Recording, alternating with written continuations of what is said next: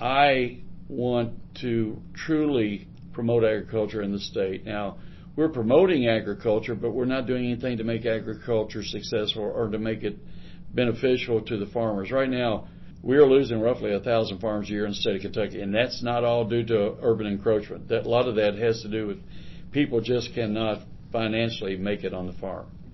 And I think it's one thing to run around and do photo opportunities and tell everybody how great farming is, but if you don't find the root cause of why we're not successful, then we're going to continue to show the same results.